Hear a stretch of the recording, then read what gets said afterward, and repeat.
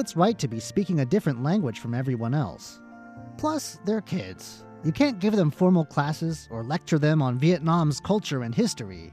所以我是选择说多一点的时间陪伴小孩，然后 V's strategy so far has been to tell her kid stories in Vietnamese and talk to the kid in Vietnamese in an everyday sort of way whenever no one else is around.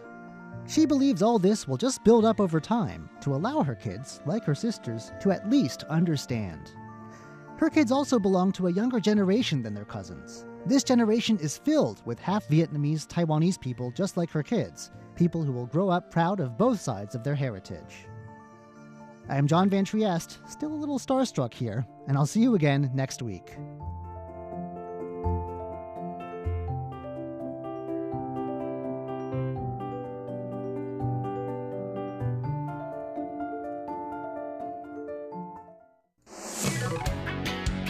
Ladies and gentlemen, here's Shirley Lin with In the Spotlight. Welcome to In the Spotlight. I'm Shirley Lin. And today my guest is Amanda Harvey, who is the founder of You and Me Taiwan. She's also a communications coach and a real lover of Taiwan. She's been in Taiwan 17 years now, and she's got 3 lovely kids. So let's meet Amanda. Hi, Amanda. Hi, Shirley. Yes. Great to see you. Yes, good to meet you. I guess I'll just start with asking, what is You and Me Taiwan?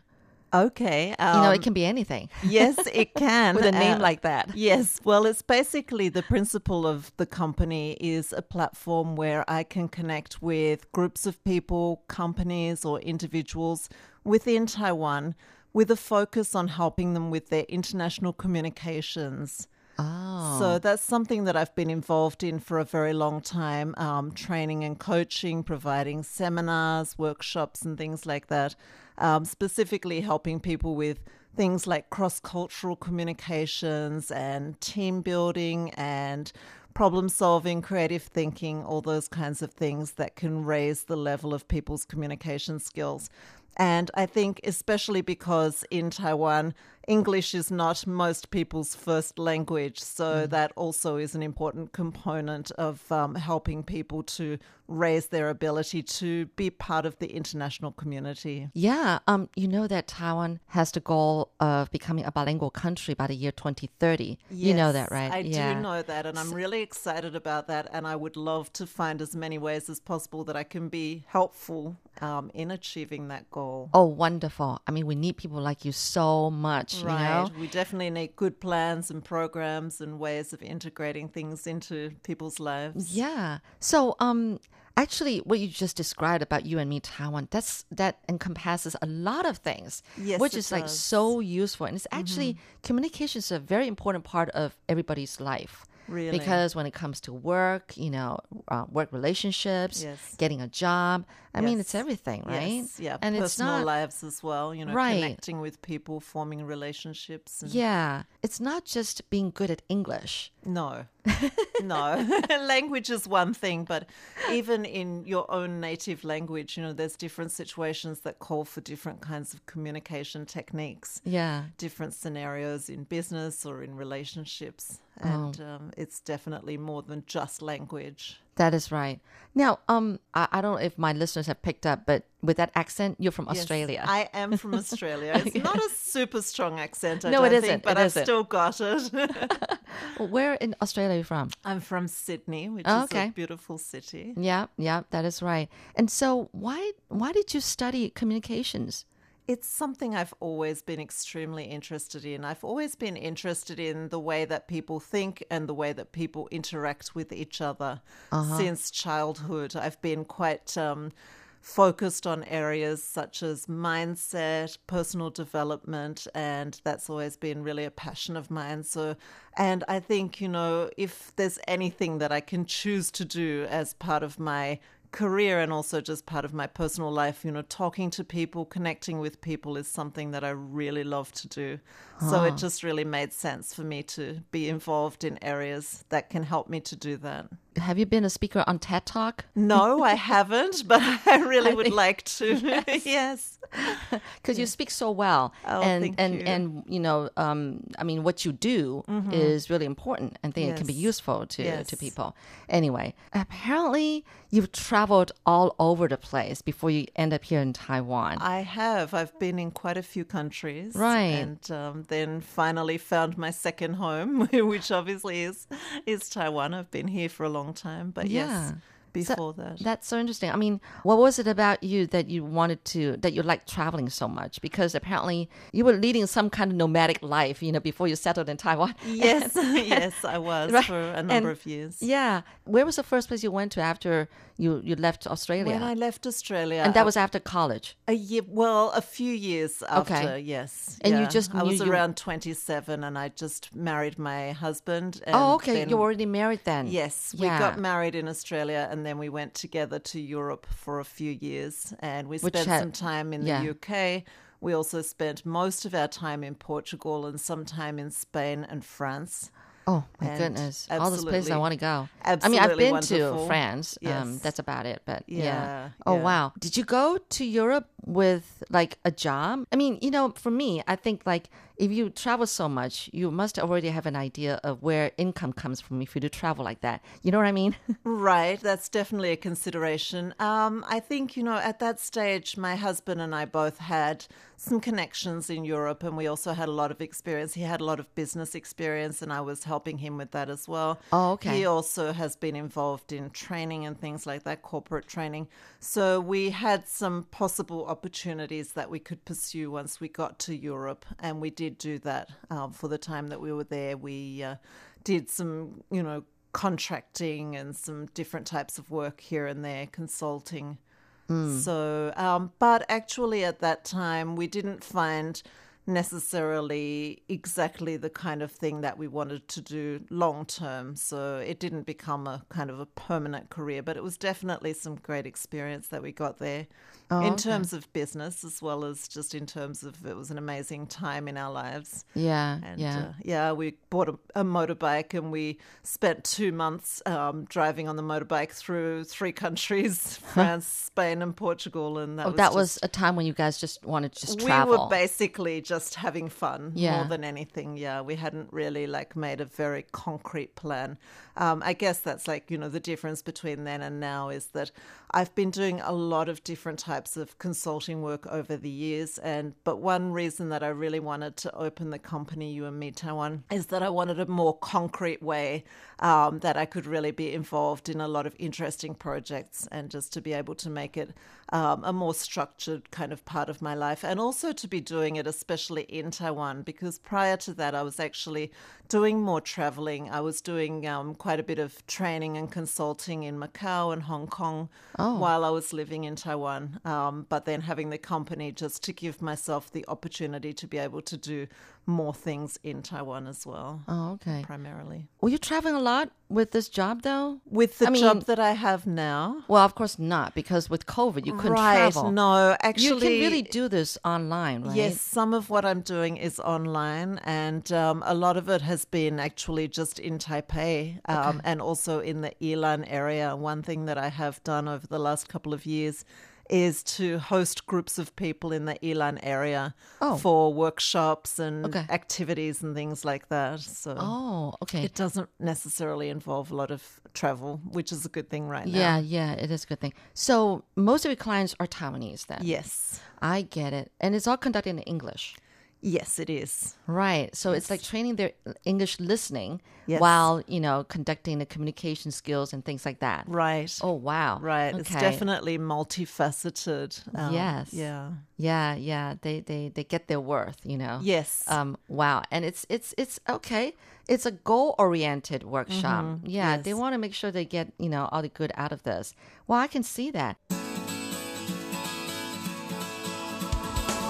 You're listening to In the Spotlight with Shirley Lin.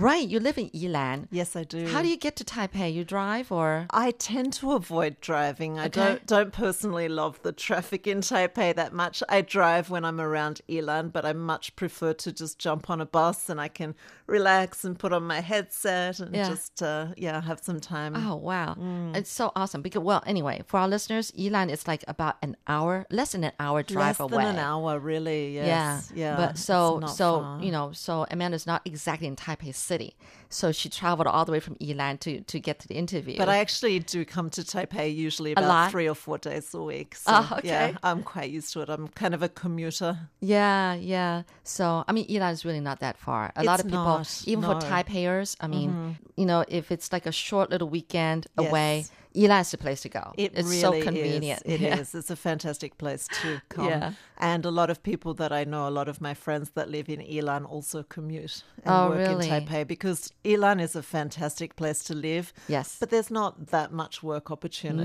No. So right. really, I think a lot of people have the same feeling that I do, that they want to have the relaxed outdoor Yes. lifestyle of where they live. But then Yeah. obviously that was actually one of the criteria when we chose to move. When we first came to Taiwan, we lived in Taipei for 4 years. Oh, okay. But then at that point, we had 2 small children. And having come from Australia, where we're used to a lot of wide open spaces and pretty fresh air, we just felt that we would like that for our kids.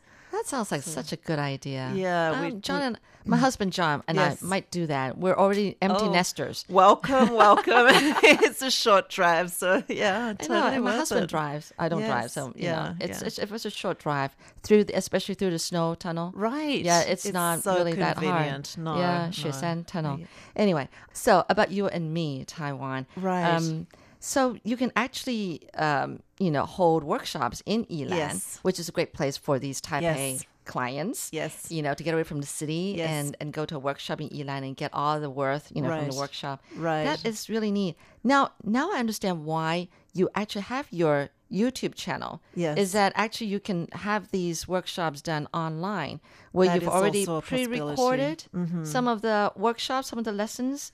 That is a yeah? possibility. It's not something that Not we've yet? actually done yet. Ah. What I have been doing is conducting some workshops using Zoom, and then people can actually attend virtually Yes. from wherever they are. Is that difficult doing it on Zoom than doing it in person? Isn't it a little different? I prefer in person. I really do. I I like know. doing things in person. Yeah. I feel that it's a different energy and totally different dynamics, and you can do a lot more activity. But it is another way, Mm-hmm. and it can work for certain types of groups and sessions. It is definitely a possibility as well. Well, I'm curious, Mm-hmm. what limits you with your workshop doing it on Zoom as opposed to in person? Well, what are some limitations? It's harder to get people together into groups, Yeah. to get people to connect with each other. In know you person, do. you can move around. If I've got a group of 50 people, I might have them in 5 groups of 10, and then I'll get them to change around and get them to pair off. And so that's definitely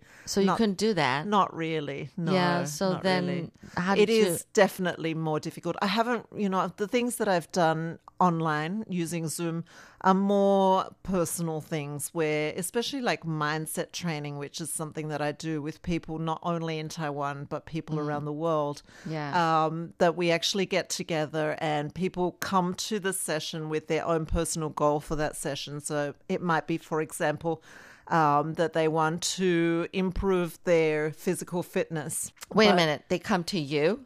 not to help them improve their physical fitness, to help them improve their attitude to that. Oh my So, goodness, that's your job too. Mindset training. So basically, Mindset. people could have a whole lot of things. Some people, their goal might be to find a romantic relationship. Some people might have the goal to find a new direction in their career. And I don't actually get involved with the practicalities of that. So I don't. I wouldn't think so. No, especially not, using Zoom. I mean, some things, I've done types of training like, parenting coaching and stuff like that. There's a lot of things that I have done over the years. But this mindset training is basically for somebody to take something that is a goal for them at that particular moment and to focus on that and to look at the reasons why they may not be making the progress that they want to make. So some people, for example, somebody that wants to be physically fit but finds that they tend to keep making excuses and things like that, just kind of helping them to pinpoint what the things are in their mental attitude. And with relationships as well, I mean, that's definitely, you know, people that are having trouble maybe finding a romantic relationship, there's almost always a lot of things in their thought process, in their beliefs that are really getting in their way of actually succeeding in what they want, you know, so believing that all the good ones are taken and, you know, things like that, and just helping them to look at how those beliefs are actually holding them back and how to change them. Well, what you just described, why does it make me think that you got to have a background of psychology? Well, to do that? I've done a lot of study. I mean, my whole life, you know, even as a teenager, I was always in the self-help section of the bookstore. So it's something that I've studied a little bit in my actual studies, but mostly self-taught, and something that I've studied over the years. And I am very, very interested in psychology as well. And I've actually written a couple of books over the years, and one of my books is actually quite psychology related. Oh, and okay. I had that published in Australia in the year 2000, and then republished it again. If you find Amanda Harvey's life just as fascinating as I do, then make sure you tune in next week on In the Spotlight. I'm Shirley Lin.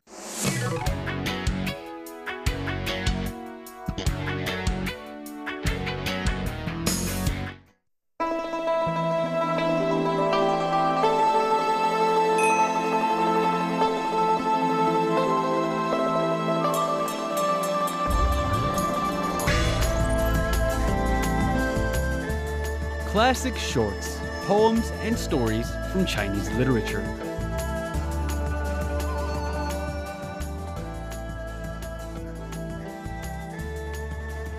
Hello and welcome to Classic Shorts. I'm Natalie So. Today we're going to hear the autumn meditations of the great Tang Dynasty poet Du Fu. The latter years of his life were full of unrest due to the Anlusan Rebellion, which began in 755. The rebellion led to the decline of the great Tang Dynasty and led to over half of the population being killed or displaced in just 8 years. It was a time of unrest and unhappiness for Du Fu as well. But some say this time of struggle was the making of him as a poet.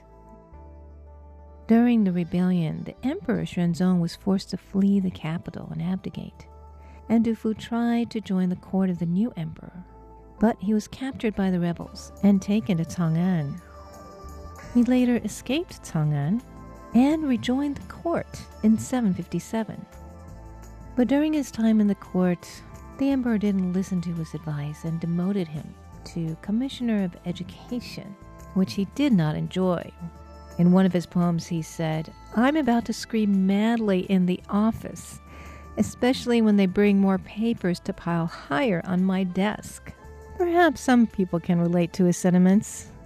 He decided to move on from that post, and the meditations that we're going to read today are from his latter years, when he was in ill health, and thinking about his life and all that he's seen. Today we look at his series Autumn Meditations.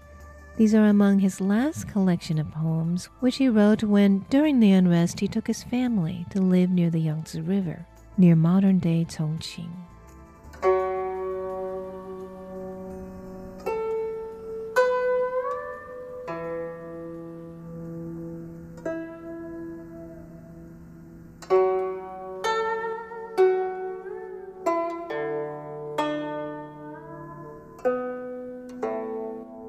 Autumn Meditation 5. Ponglai Imperial Palaces faces the southern hill. A golden stem to catch the dew is high up in the sky. Gazing west, the Queen Mother descends at the Jade Lake. From the east, Han Pass is filled with purple vapor. Like shifting cloud, the pheasant tail screens of the palace open. Bathed in sun of dragon scales, I know the holy face.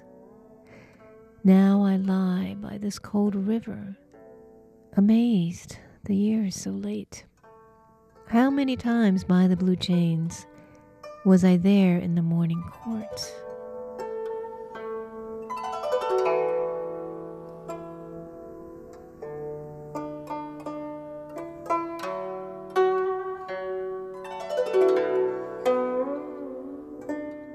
Autumn meditation number 6.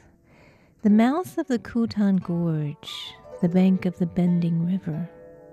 10,000 miles of wind and mist joined them in pale autumn. Through Calyx Hall's hidden passage, the imperial aura passed. Now the little lotus park is filled with border sorrows. Pearls on curtains, embroidery on pillars, around the yellow cranes, from brocade hawsers and ivory masts, rise the white gulls. I turn my head, sad now, for the place of song and dance. Qing has been since olden days the land of emperors.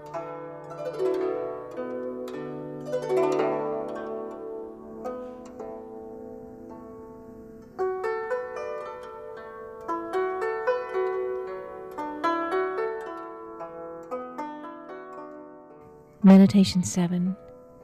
The waters of Kunming Lake were made in the time of Han.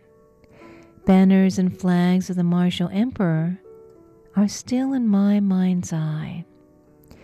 The weaver girl's loom and thread are idle beneath the night's moon. The stone whale's scales and armor move in the autumn wind. Waves toss the wild rice seeds.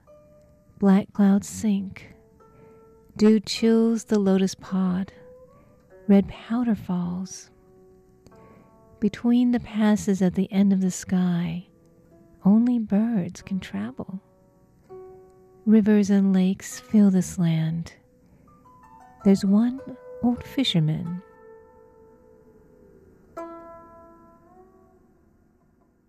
Autumn Meditation 8. From Kyun-u, Yusu River winds round and round.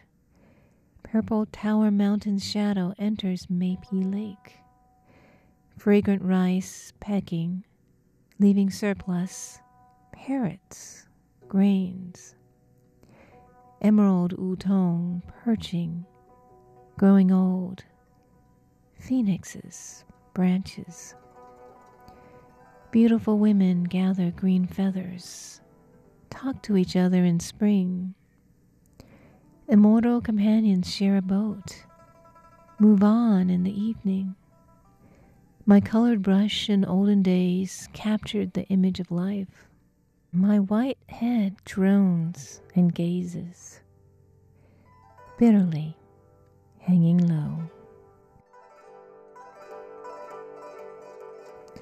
Those are the autumn meditations of the great Tang Dynasty poet, Du Fu. Thanks for tuning in to Classic Shorts.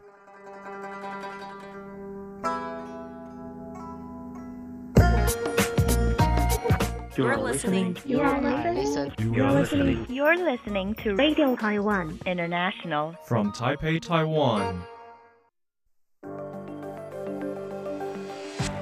You're listening to News Playlist. We've queued up some of the most interesting reports for you, brought to you by Radio Taiwan International.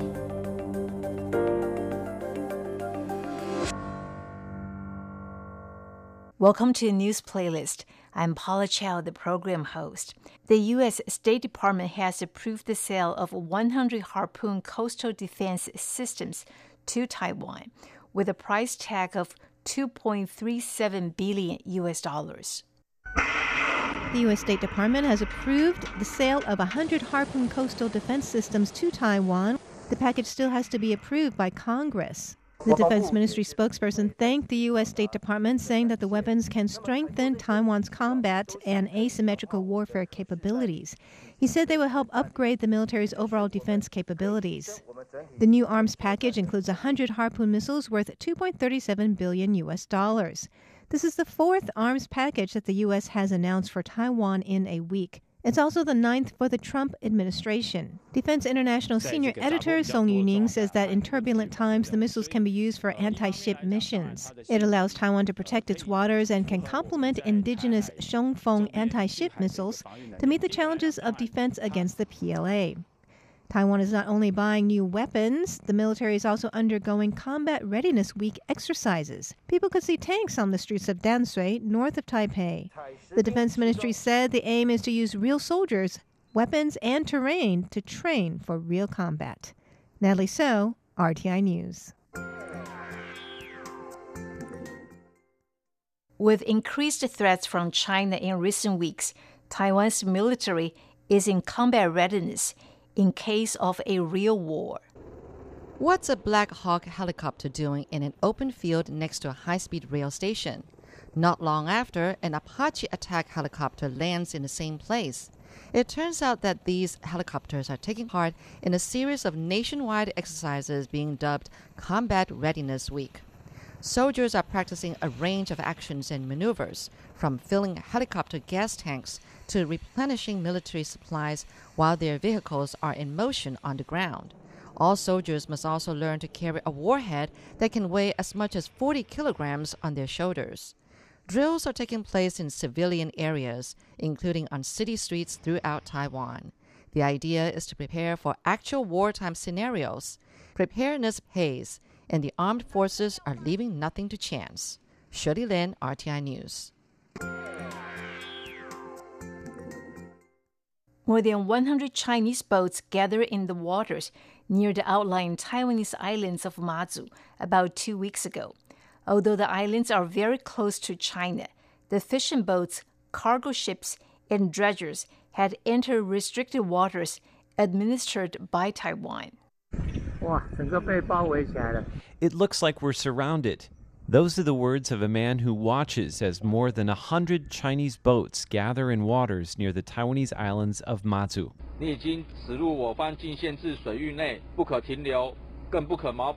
Taiwan's Coast Guard tells the ships that they've entered restricted waters and orders them to disperse.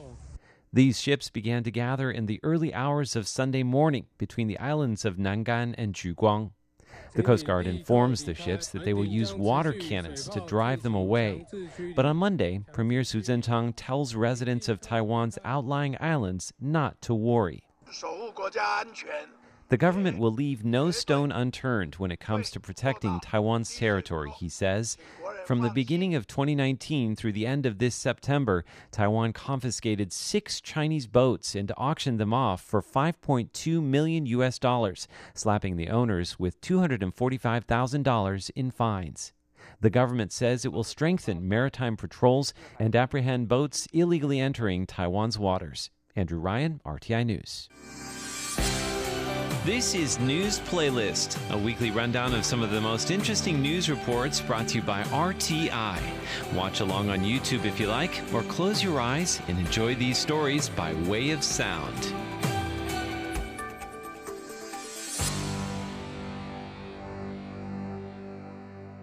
With the COVID-19 pandemic, dreams of taking vacations abroad were dashed for many Taiwanese this year.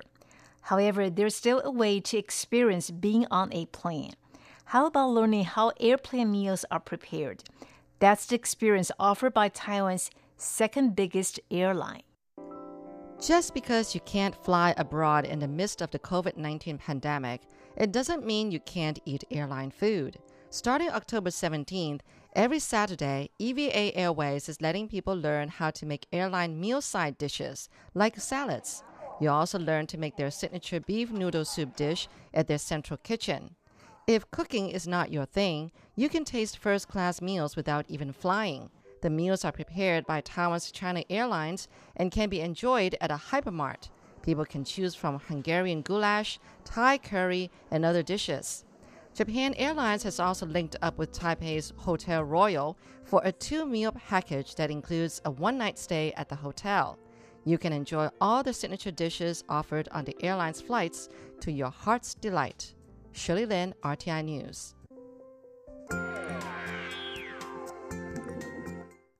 The Penghu Islands are set to host a marathon like no other Sunday. There will, of course, be plenty of good exercise and beautiful views of the ocean. But what will make this event really unique will be the gastronomic offerings runners can sample along the route. On Sunday, the Penghu Islands off Taiwan's west coast will be filled with runners. On that day, the islands will host the 2020 Gaillardia Islands Cross-Sea Marathon. Maybe not the easiest name in the world to say, but to those in the know, a name that should get mouths watering. Yes, there will be spectacular views of the sea, but there will also be spectacular seafood. The lobster served at refueling stations set up for runners have earned this marathon the nickname Lobster Marathon. And in case you don't get enough lobster while completing the run, you may be able to get even more once you cross the finish line, if you win the race anyway. The champion is supposed to receive 32 lobsters. That's a lot of seafood to get through. Hopefully the champion runner is a fast eater too. John Van Trieste, RTI News. Last week, we had a story about how an AI system can quickly interpret ECG results. Now, a research team at National Taiwan University is leading the world in quickly detecting possible strokes using innovative non-invasive AI-assisted imaging technology. A test with this technology takes 5 minutes, costs $10 or less, and has an accuracy rate of over 90%. It starts with a photo of a patient's neck. Then, over the course of 5 minutes, a new Taiwanese machine analyzes everything from heart arrhythmia and carotid artery stenosis. The object of all this analysis is to see whether the patient may be having a stroke. Carotid artery stenosis is crucial to detecting the onset of a stroke, as it will change the blood fluid dynamics. Professor Xiao Haoming, the leader of the team behind this machine, says that changes to blood fluid dynamics can be seen from changes in patients' pulses. As a result, an imaging analysis can be used to tell apart patients who may be having a stroke and those who aren't. Dr. Gao Xianli, a cardiology specialist, says it costs about 200 to 300 Taiwan dollars to get tested. The accuracy rate of the testing is 90% higher than existing standards, and the technology can be used for early detection. There's no need to wait until things get worse or symptoms develop. And that's all we have for this week's edition of News Playlist. For any comments or suggestions, you may write to rti@rti.org.tw. For Radio Taiwan International, I'm Paula Chow. See you next week. Bye-bye.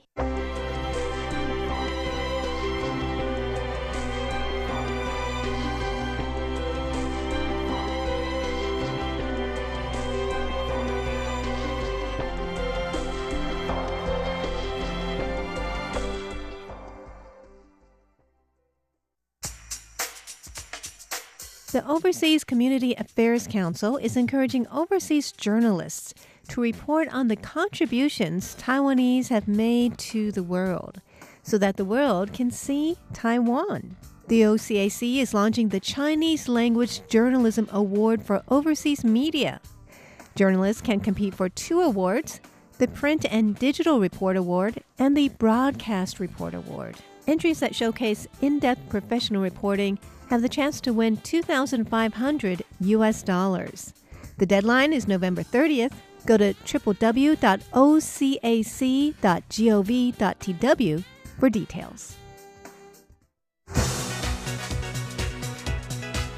We really appreciate all of our medical staff, including Dr. Hospital. Of course, some of the medical staff from other hospitals, they always join us, our overseas medical work, and also our counterparts in lots of countries. So all of their contribution to make us to receive the award.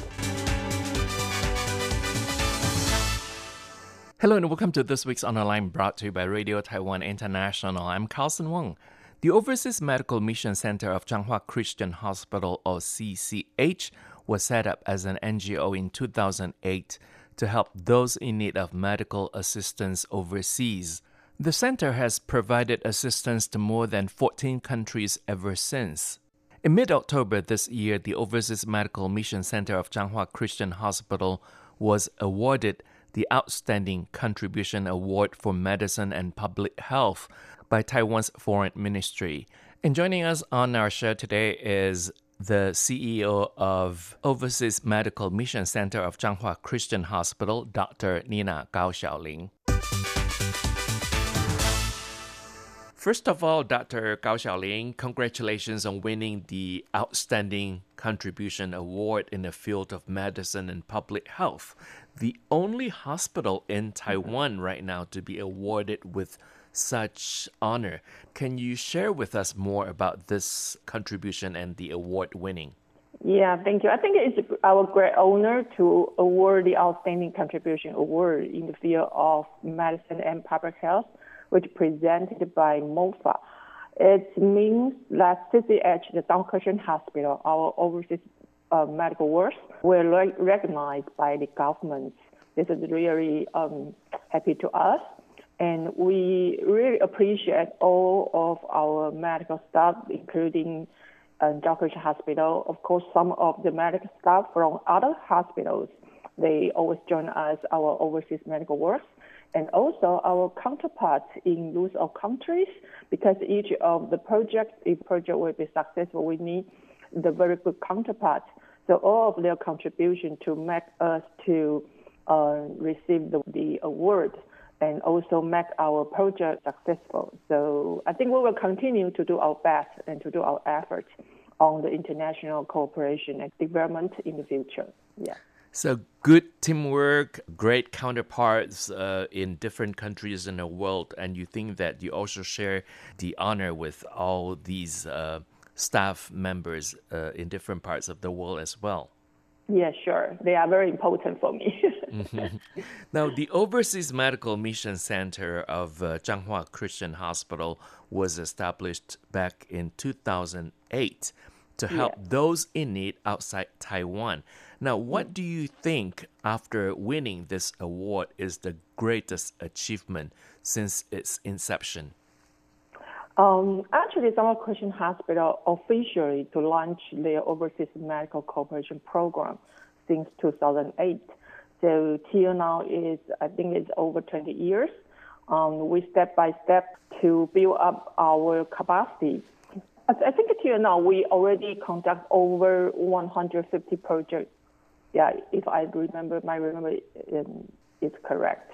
And projects that in Asia, Africa, Caribbean regions as well.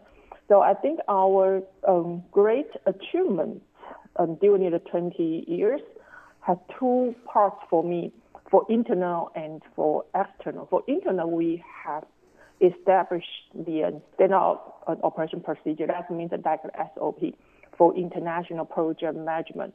This is very important for us, including how we can do the needs assessment, how we identify the problem of the needs, and how we implement the project, how to do monitoring and evaluation. So for each of new projects for us, we need to follow this SOP. And also for all of our new staff, they need to know how to run this SOP. So this is very important for me to make sure that our project can be successful and running smoothly. For external, I think we have many of good counterparts, stakeholders, and including the public and the private sectors. So we established very firm of relationship with them, so that we can mobilize the resources to conduct the project together to make sure that our project can be success. So I think the achievement for me, the two parts is very important. One is for our internet. We need to build up our capacity to make sure our project can be run very smoothly. And the other part is outside. So our counterparts, private sector, we need to make very good relationship with them.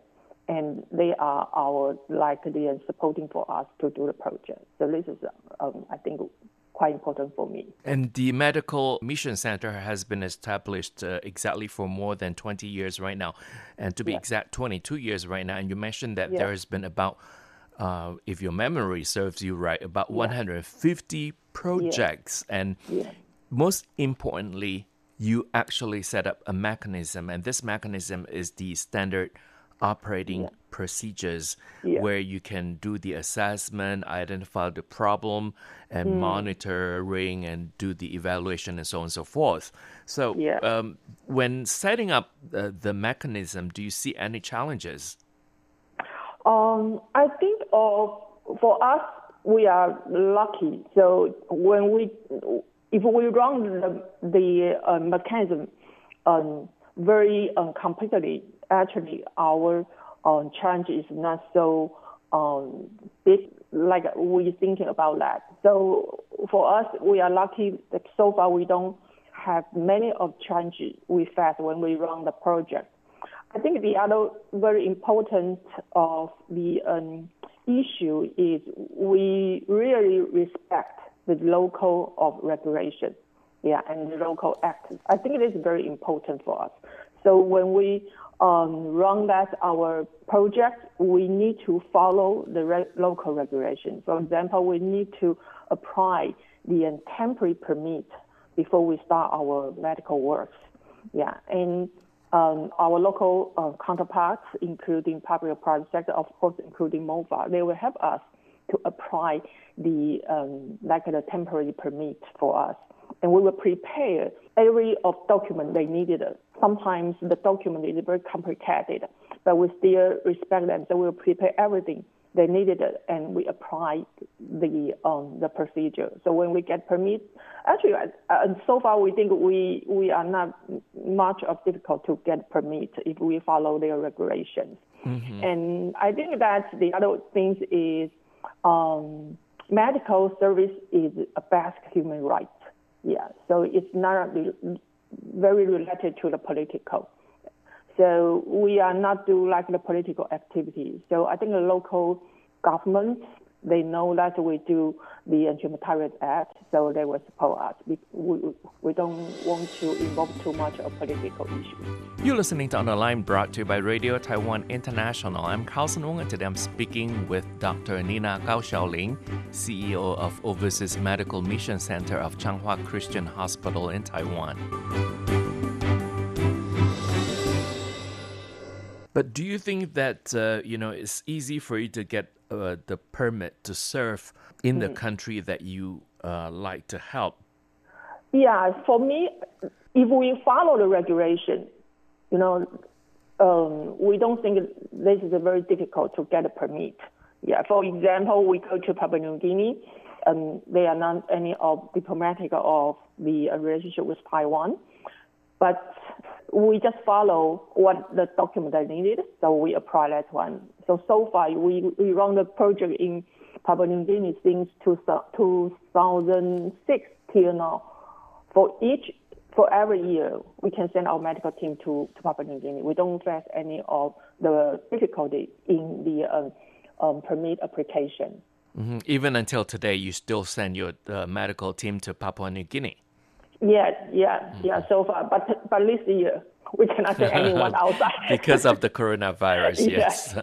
Now, Dr. Nina Gao, what are some of the greatest things that are worth mentioning about the overseas medical mission of Changhua Christian Hospital? In our hospital, that's including, of course, the medical side, and we have overseas medical works for the medical parts, and we also do the community program for like a safe water or nutrition or whatever.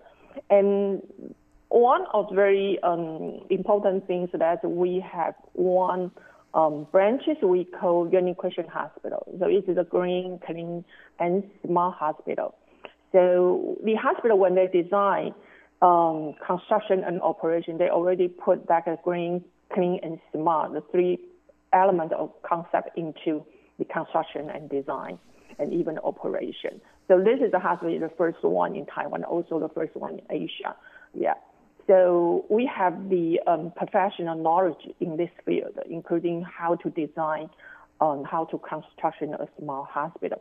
So this is also our strength. So we share this experience with like the South Asia country, particularly when the government they run the new southbound policy, and Changhua Christian Hospital is responsible in Thailand. So Thai is very specific country in the Asian countries. I think that Thailand is almost the top in the ASEAN countries. So in Thai's national stretch, Thai 4.0 is quite important in the future of 20 years. And in Thai 4.0, they are more focusing on smart healthcare. So our experience is, can be shared with Thailand, and this is also their need. So that's why we run Thailand New Southbound project. It's very, I didn't say it's easy, but I think this is a power for us. We can very closely with Thai government and the Thai private sectors, including hospitals and the other NGOs. So the smart healthcare hospitals, the experience can help us to implement the New Southbound policy project in Thailand. So this is a very specific, not only that our medical service or our charity works. So this part is quite new for us. Now, that's because of the fact that Yunlin Hospital, actually a branch hospital of Changhua Christian Hospital, already has experience in building the first smart green energy hospital in Taiwan. Smart healthcare has been promoted for quite a long time, so that's why you share your experience and technology with Thailand's e-health plan. Yes. So working with Thailand, you mentioned that the work has been smoother in a way because of the experience that you have, and Thailand has been also promoting smart healthcare as well. The smart healthcare is Thailand's national plan. So Thailand, they already put the smart healthcare into their national development plan in the 10 years. So in Taiwan, that's our strength, not only the medical service. Medical service, I think that in Taiwan, that's maybe top one in Asia. And IT is also one of the very strong parts in Taiwan. So Taiwan smart healthcare is very, very strong part. So this is the need of Thailand. If they would like to run their Thai 4.0. So Thailand, since 2018 and 2019, they send a lot of the medical staff and government officials to Taiwan, particularly to our hospital, to Yunlin Christian Hospital, to do the visiting, to do a study tour, because they would like to know how the hospital run the smart hospital, how they design this one. So they would like to have this experience and bring back to Thailand when they do a new of the healthcare system, and then they build a new hospital. They would like to have this kind of experience to help them to do that. So we are also proud that because Taiwan has one of the best healthcare systems in the world, and we are also top-notch in technology. So that's why we can share our experience with our neighboring country, Thailand. Yes. I think not only Thailand, actually the other countries like the Malaysia and Philippines, they also, in Vietnam, they also think the smart healthcare is, they will put that in their national development policy. And that was the first part of our interview with Dr. Nina Gao Xiaoling, CEO of Overseas Medical Mission Center of Changhua Christian Hospital in Taiwan.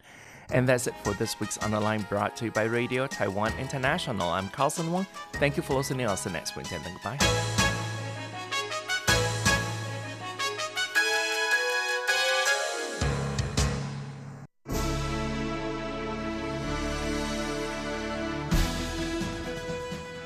Thank you for listening to Radio Taiwan International, broadcasting from Taipei, Taiwan. Check out our website at english.rti.org.tw. Again, that's english.rti.org.tw. Our 60-minute English program can be heard every day at the following times and frequencies. In southern China and South Asia from 1600 to 1700 UTC on 6185 kHz.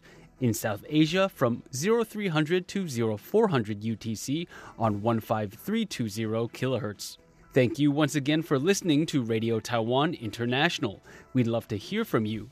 Please send your comments to P.O. Box 123-199 Taipei, Taiwan.